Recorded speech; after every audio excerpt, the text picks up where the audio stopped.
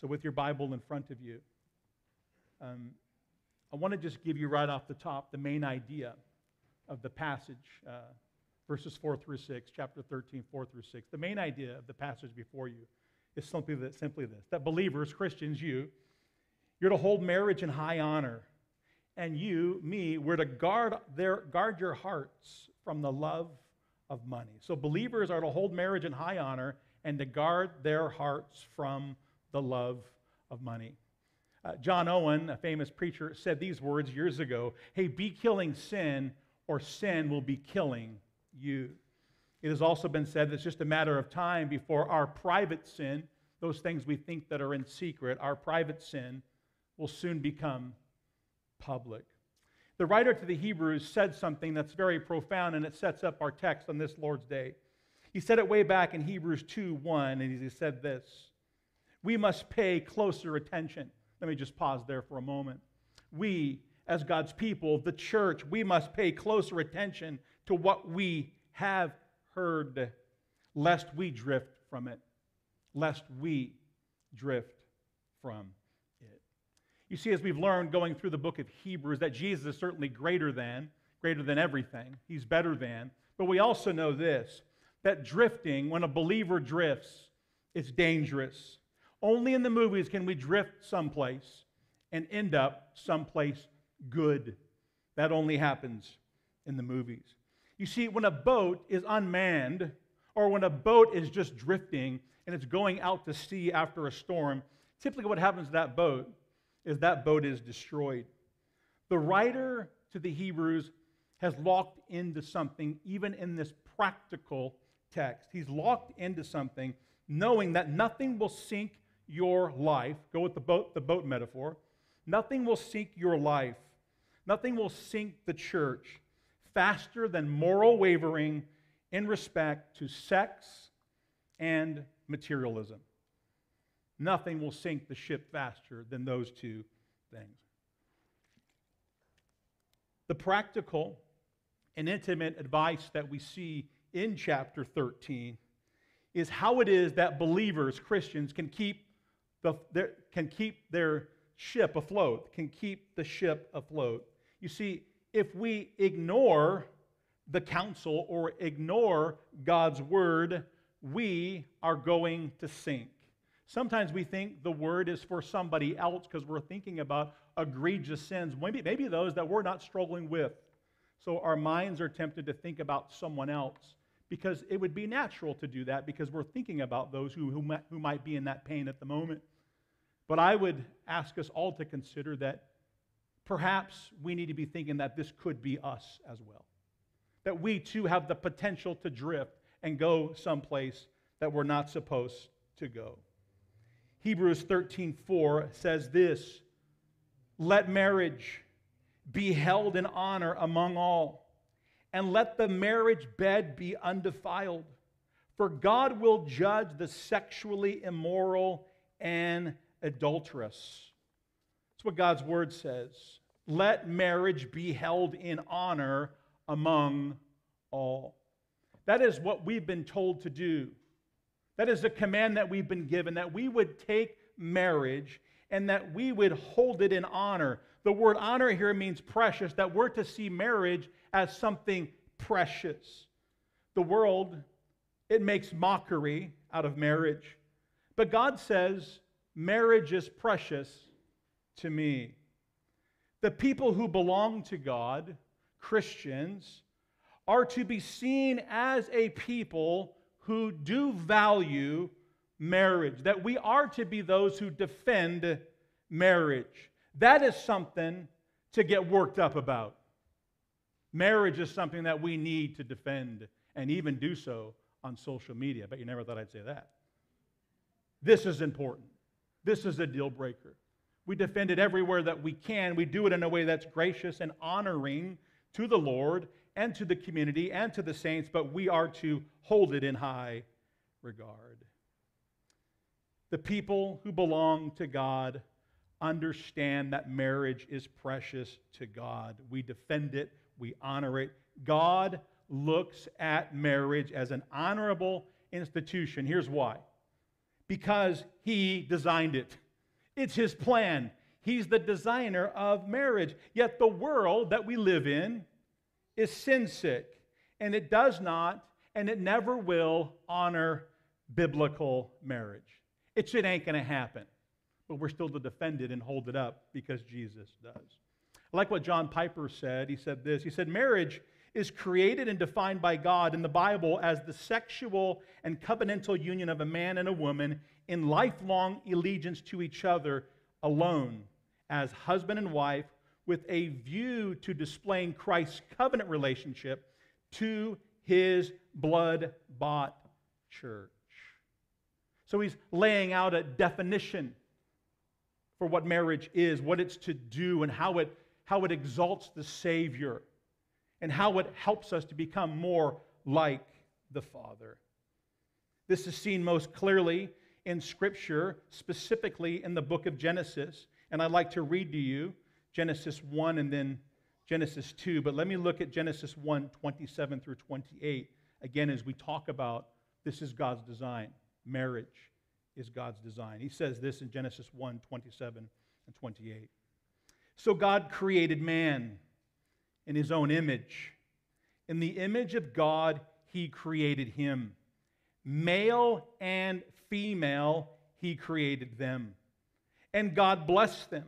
And God said to them, be fruitful and multiply, and fill the earth and subdue it, and have dominion over the flesh, over the fish of the sea, and over the birds of the heavens, and over every living thing that moves on earth.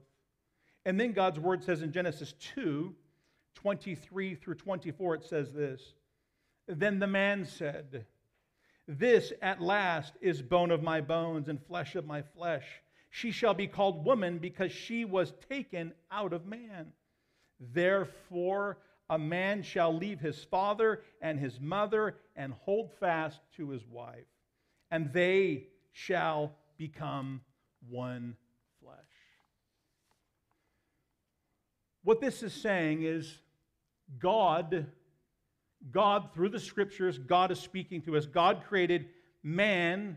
He created man. He created male and female so that there might be one flesh, sexual union, and covenantal cleaving with this in view, that we would multiply and subdue the earth. That was one of the reasons for marriage. It also displays God's covenant with His people, and eventually Christ's covenant with His church. So again, 13:4 in Hebrews says this, let marriage be held in honor amongst all, and let the marriage bed be undefiled. Undefiled. That word undefiled in the text here means unstained by sin and free from moral impurity. So the Word of God is saying, listen, Christians, grab this. Let marriage be held in high honor amongst all, okay? And let the marriage bed be undefiled. The word bed here in this context, let me read it to you. Let the marriage be held in honor amongst all, and let the marriage bed be undefiled. The word bed is used here as a euphemism for sexual intercourse. That's what this means. Kent Hughes said this, and I quote, the bed, the sexual relationship, is an altar, so to speak, where a pure offering of a couple's lives is made to each other and God. So it's meant to be pure and not undefiled, right? That's what God's design is. There's no room in the marriage bed for anyone else besides our spouse. And many of us would say yes and amen to that. But some of this practicality is being shared because not everybody gets that, or not everybody knew that, or perhaps some were sinning and not adhering to God's word. That's why it's here. The Christian is called to be pure. The Christian is called to be pure. This is not something to mess around with, because the last part of this verse concludes with something significant. It's like a stick of dynamite. Let's read it. Again, the end of verse 4. And let the marriage bed be undefiled, for God will, here it is, for God will judge the sexually immoral and the adulteress. So God is going to judge those who are in violation of what he deems pure or what is right in his eyes according to Scripture. This word translated immoral in the text means those who commit fornication. Okay? That's what it means here. It's in distinction to adultery. These are two different things. They're both sexual sin, but they're two different things. The writer is simply saying this in the text, that there are two ways, there are many ways, but here's a couple of ways to dishonor marriage and the defiling of the marriage bed. And again, those words are adultery and fornication. Adultery is having sexual relationship or intercourse with someone who is not your spouse. Okay? It's the assumption here that you're married and now you're going outside of the marriage bed. That's adultery. Fornication would be sex before marriage. God is saying that's not my design, is the point. See, both of those dishonor marriage. Both dishonor God because it takes what God calls precious, it takes what God calls pure, and it distorts it and it stains. That's why God says, have nothing to do with it. So what is God's response to this sort of sin? Well, we've read part of that he will judge the sexually immoral. He will judge the sexually immoral and the adulteress. But it also says in 1 Corinthians 6, 9, and 10 the following. So how will he deal with those who are a violation of these such things? Again, 1 Corinthians 6, 9, and 10. Or do you not know that the unrighteous will not inherit the kingdom of God? Do not be deceived. Neither the sexually immoral, nor idolaters, nor adulterers, nor men who practice homosexuality, nor thieves, nor the greedy, nor drunkards, nor revilers, nor swindlers will inherit the kingdom of God. Now, this is not my opinion. This is what the Word of God says. And we need to stand on God's Word. So let this be the point of this section at least. Man may do his best to try to revise everything the Word of God says. Man will do his best to redefine marriage, redefine pronouns, or even invent new ways to satisfy and gratify one's sexual self. We know that's what the world does, and we expect that of the world. Don't tell me you're surprised by anything anymore. You can't be. I mean, it used to be we're like, no, that one surprised me. Now we say, yeah, nothing surprises me anymore. You're like nothing. Nothing. However, know this. Again, God's Word is terrifyingly clear. He will judge the sexually immoral and adulterous if they are unrepentant. If they are unrepentant. Revelation 21:8, again, as I drill home this point in the seriousness of it, says this. But as for the cowardly, the faithless, the detestable, as for murderers, the sexually immoral, sorcerers, idolaters, and all liars, their portion will be in the lake that burns with fire and sulfur, which is the second death. So we see that this is deadly serious. And it's meant to be. And it's meant, even though it's a practical teaching. We're moving from doctrine to duty. It's practical, but it's still heavy. It's an intimate conversation that he's having with the church. I like this quote by Freddie Gage. It says this, hey, sin, it thrills, and then it kills. It fascinates, and then it assassinates. If you play, you are going to pay. Many of you bear witness to someone who's destroyed their life because they've played. Again, R. Kent Hughes said, when I was looking at his commentary, he says, many ask, what does this passage of Scripture have to do with the survival of the church? He said this, I thought was interesting. He said, yeah, like everything. everything. As I can think of no more efficient way to sink a ship than that which happens through adultery and sexual immorality. Immorality perverts theology. Immorality perverts theology. How true it is indeed. Edwin Lutzer said that no matter how many pleasures Satan offers you, his ultimate intention is to ruin you. Satan's ultimate intention is to ruin you. Your destruction is his highest priority. We do know that we have a real enemy. John 10:10 says the thief comes to kill, steal, and destroy. That he's always in the prowl looking for something to destroy. The question isn't, is he hunting? The question is he hunting you? This makes us easy prey as we drift into this lifestyle. Those that are strong, many who were pillars in the church, have found themselves drifting far away. Many returned, and some never did. It reminds me of a story of a police officer that I used to know. This police officer was retired at this time, spent about 32 years on the force. Motorcycle cop most of those years. He was dear to me, and I would see him regularly. But I remember somewhere, I don't remember the exact dates, but I remember I would say that my oldest kid at the time was probably 8. So I had young kids, obviously not married too long at that point. But he took a liking to me, and he pulled me aside one day. And he said to me, I got something I want to share with you. And this was a guy that I looked up to. And he said, I see you're a young guy. You got a beautiful family, 4 kids. He said, you see, years ago,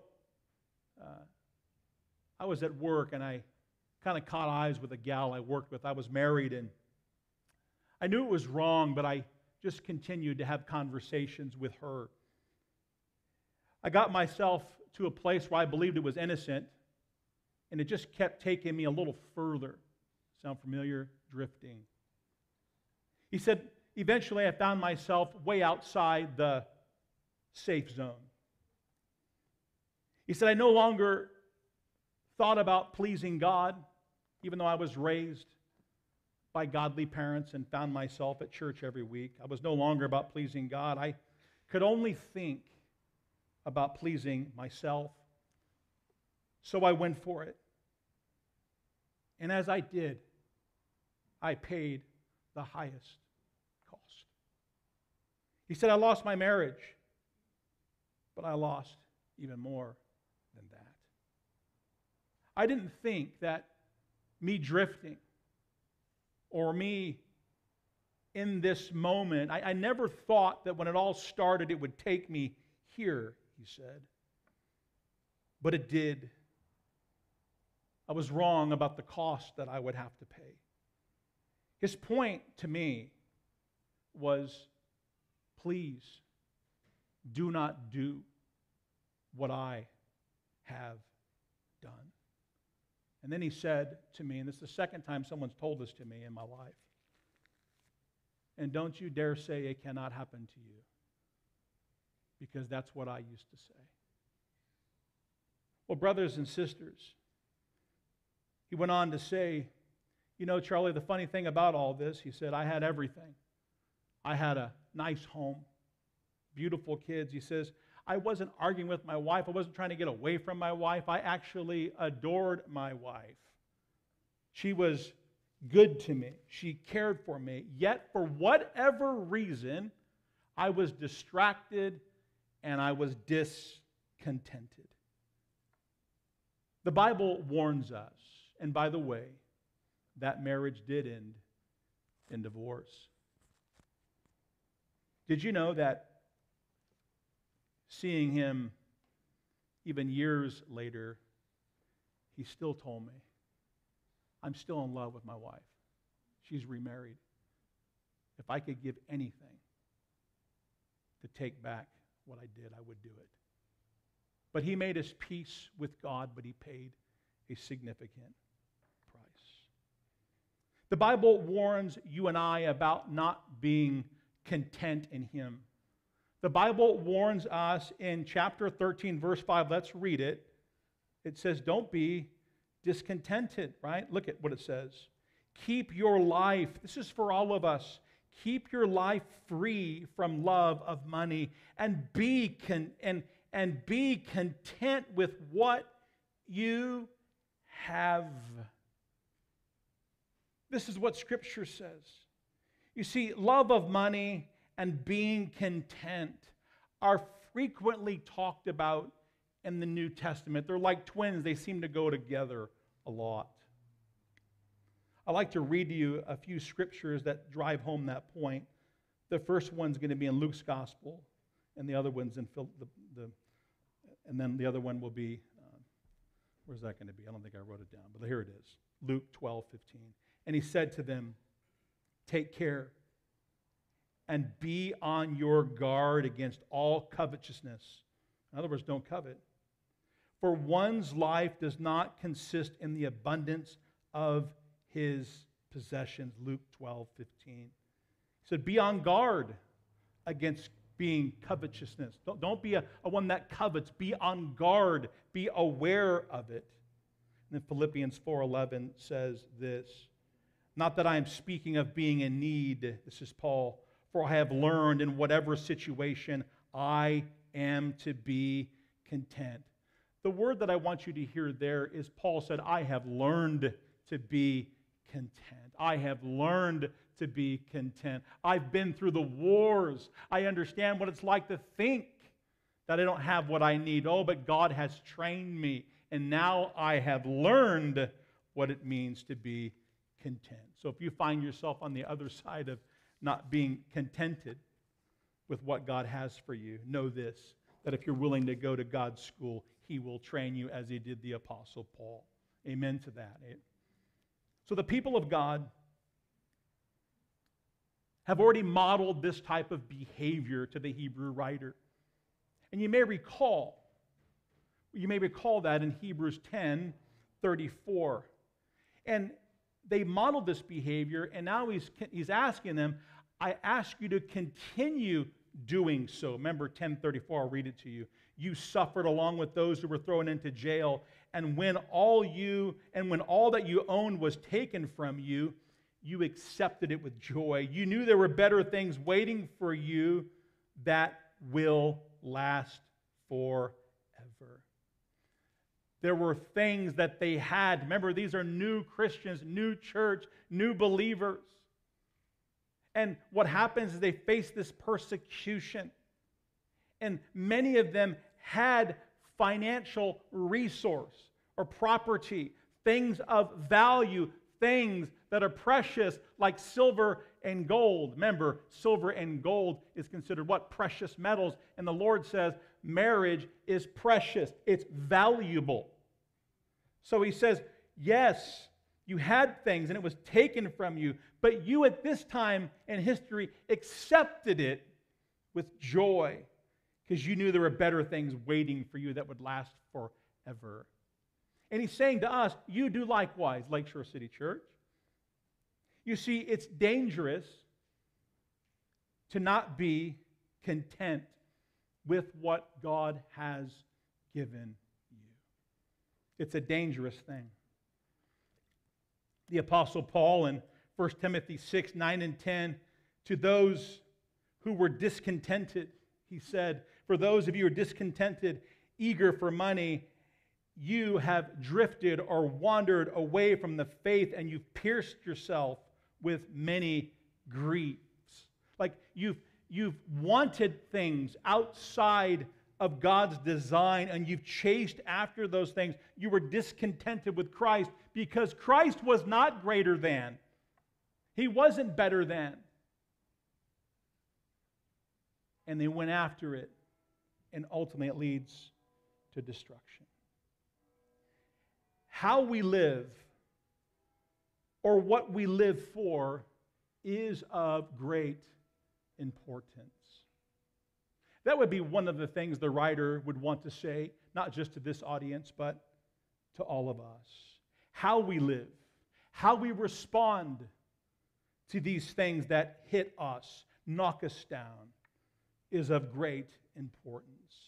This, in the text, is a call to live out the 10th commandment, don't covet. The world not only encourages to keep what we have, the world encourages to go get more of whatever it is that we don't have. Jesus says if we're in Christ, it ain't yours, it's mine. And we learned that last week. That's the design. So we know what the design is for marriage, but the design for financial resource or possessions or whatever it is, his design is he gives it to us on loan, remember? We're stewards of all that's entrusted to us. We know we can't take it with us. We are stewards, and we are to be people who steward wisely. You see, here's something very important. You see, without being free from the love of money, there is no generosity. If we are not free from the love of money, there will be no generosity in your life. If you're not free from the love of money, you will be stingy. And as we've learned over and over again, there's no such thing as a Christian Scrooge. Here's a question. Do we control the money, or does the money control us? Or your possessions, or whatever it be. You and I are blessed so that we can be a blessing. If we are healthy, if, I know this, that when Melinda Carpenter walked in today, she ain't so healthy. She hobbled in here with a bad knee. She's probably not going to be the one that's going to plant your garden this week. But even if we have, well, I don't have financial resource, Pastor, but maybe your health can be used to bless someone.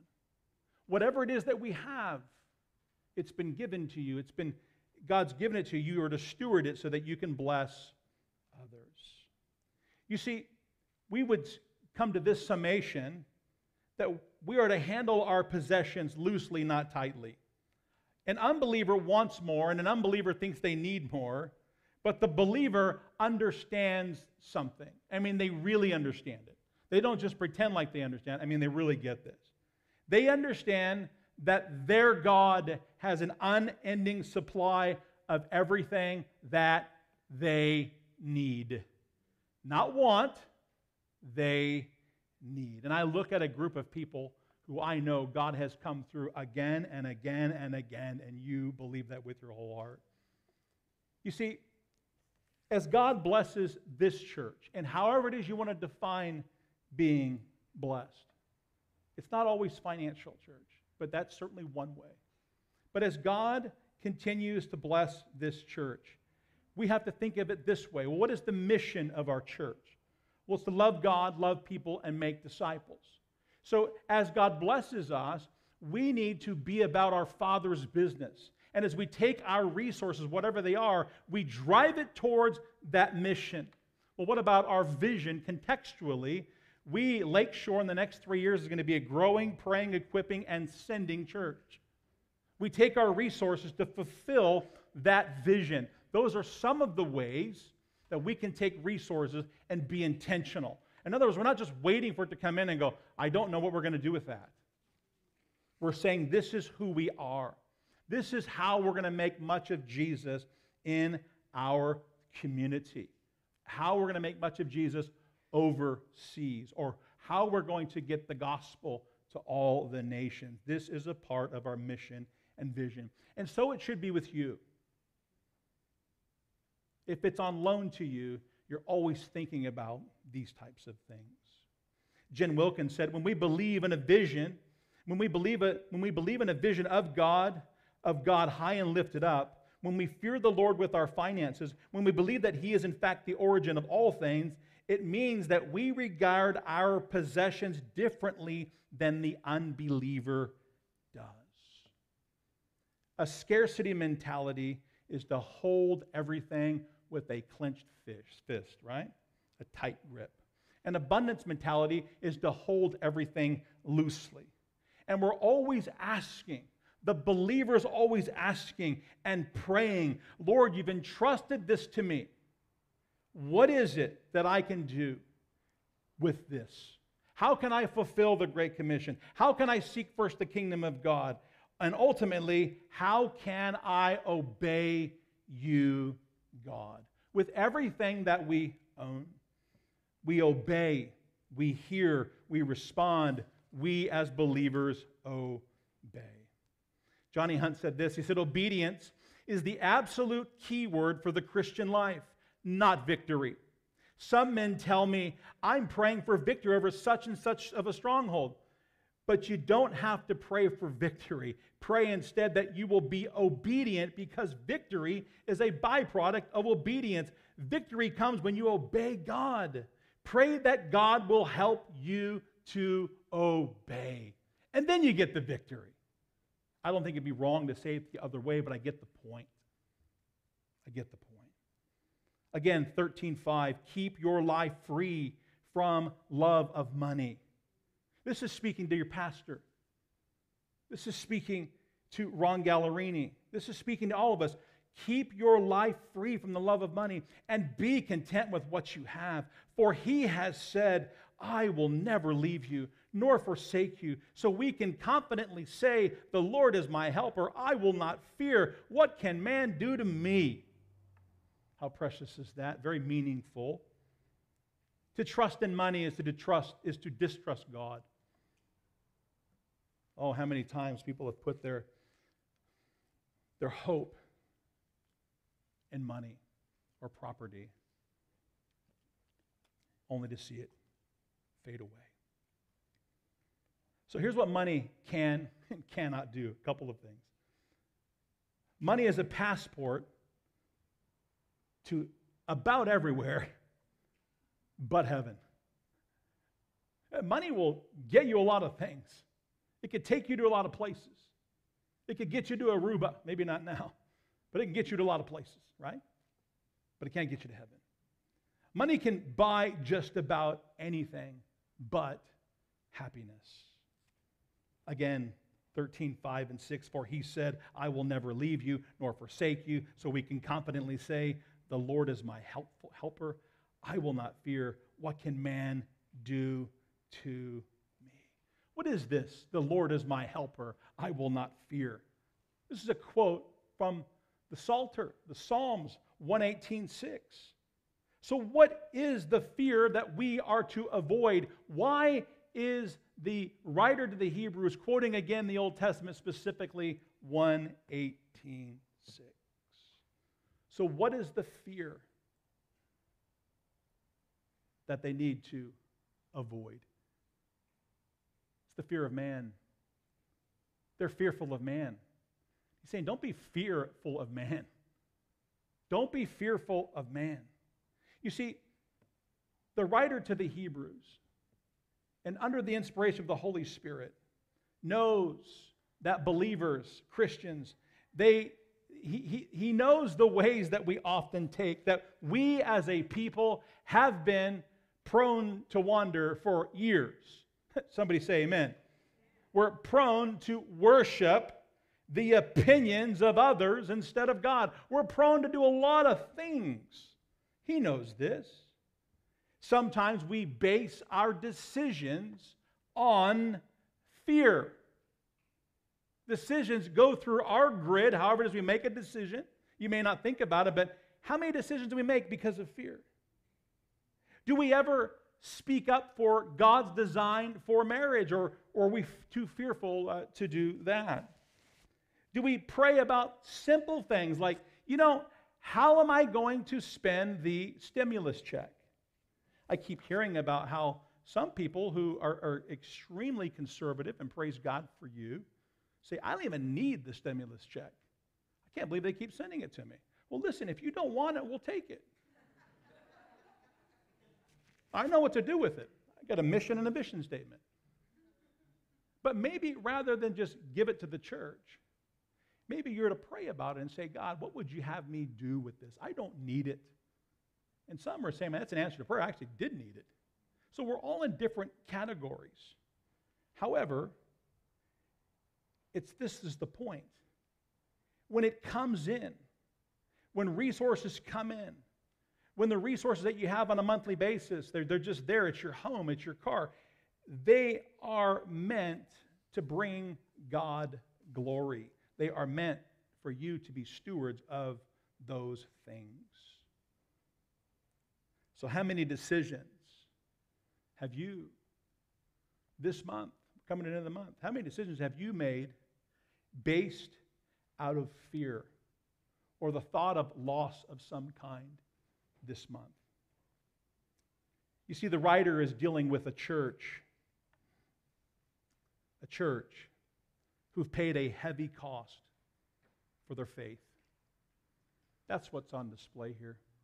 They've paid a heavy price. Many have lost status. Families turned on them, and of course, their possessions. The writer to the Hebrews does have a point.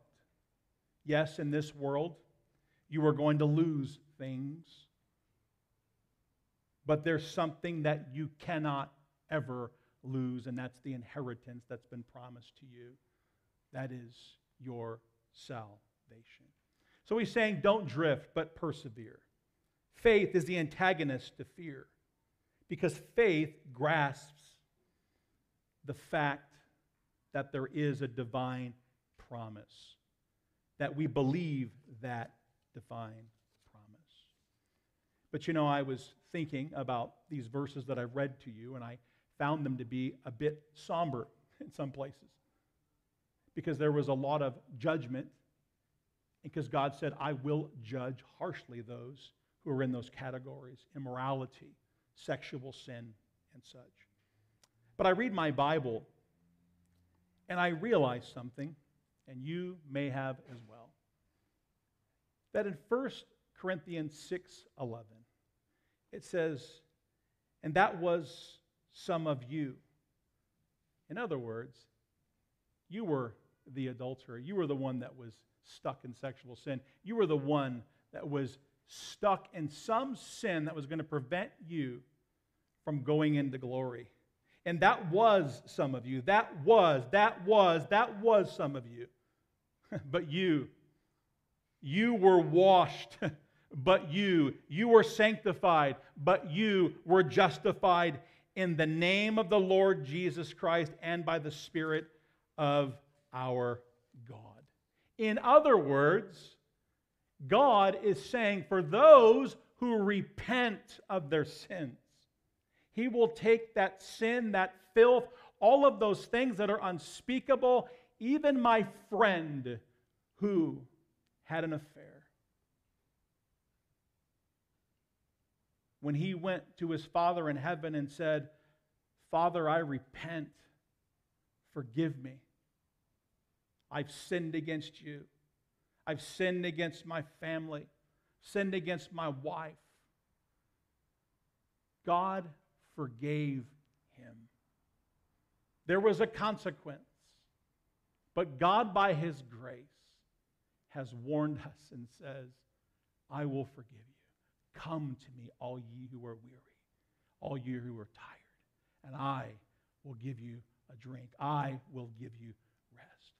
That, brothers and sisters, is the glorious gospel, that no matter what we've done, no matter what we've stepped in, no matter if what we've done is atrocious, for those who repent and place their faith and trust in Jesus Christ, He will redeem.